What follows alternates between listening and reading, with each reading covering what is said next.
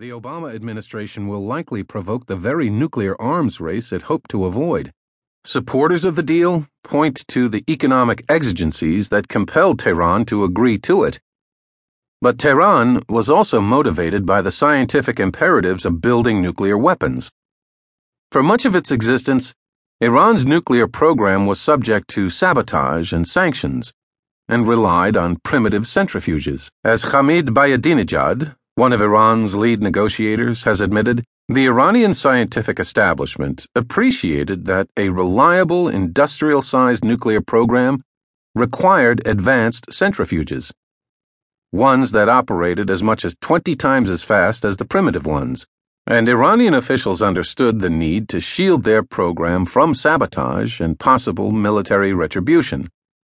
The problem was that it would take approximately 8 to 10 years to introduce the new generation of centrifuges.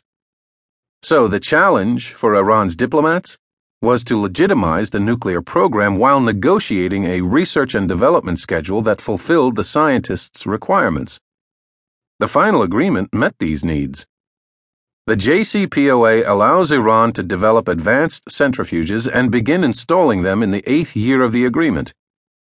Thus, not only did Iran get the sanctions removed and its nuclear program legitimized, it also obtained the timeline it needed for the mass production of advanced centrifuges. Indeed, in highlighting the achievements of his negotiators, Iranian President Hassan Rouhani emphasized the development of new centrifuges from concept to mass production. So fast and efficient are the new generation of centrifuges that Iran could easily build a small facility producing weapons-grade uranium that would evade detection.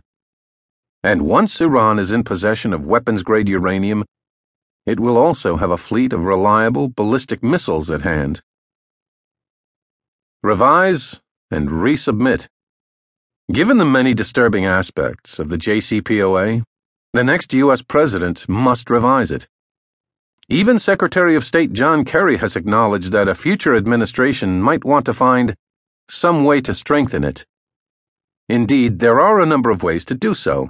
Most important, the United States should undo the Sunset Clause, which lifts some of the most essential restrictions on Iran's program within as little as 8 years.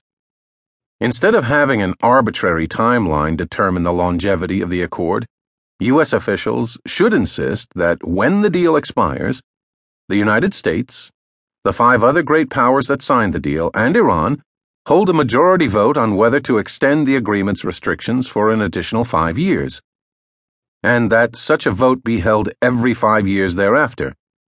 The precedent for such a move is the Nuclear Non-Proliferation Treaty. After that treaty expired, the vast majority of the member states voted to extend it in perpetuity. The United States should also call on Iran to ship all its enriched uranium out of the country for good. After all, the JCPOA itself stipulates that Iran's spent fuel from its plutonium production will be sent out permanently. A similar process should be put in place for its enriched uranium.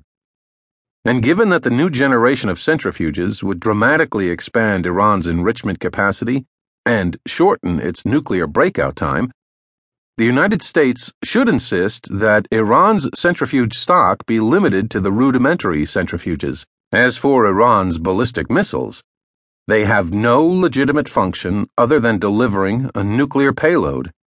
And so the international community should continue to demand that Iran permanently forego the development of such missiles. The United States should also press for more intrusive inspections. The current plan gives Iran 24 days to admit inspectors to certain sites, a far cry from the anytime, anywhere inspections that the White House had promised. A revised deal should draw on the experience of South Africa, which dismantled its nuclear weapons around 1990. It provided the International Atomic Energy Agency a full accounting of its previous nuclear history and allowed inspectors to visit military installations with as little as a day's notice. Since it was determined to disarm, South Africa had no qualms about such requirements. If Iran is committed to proving its goodwill, it should accept a similar verification system.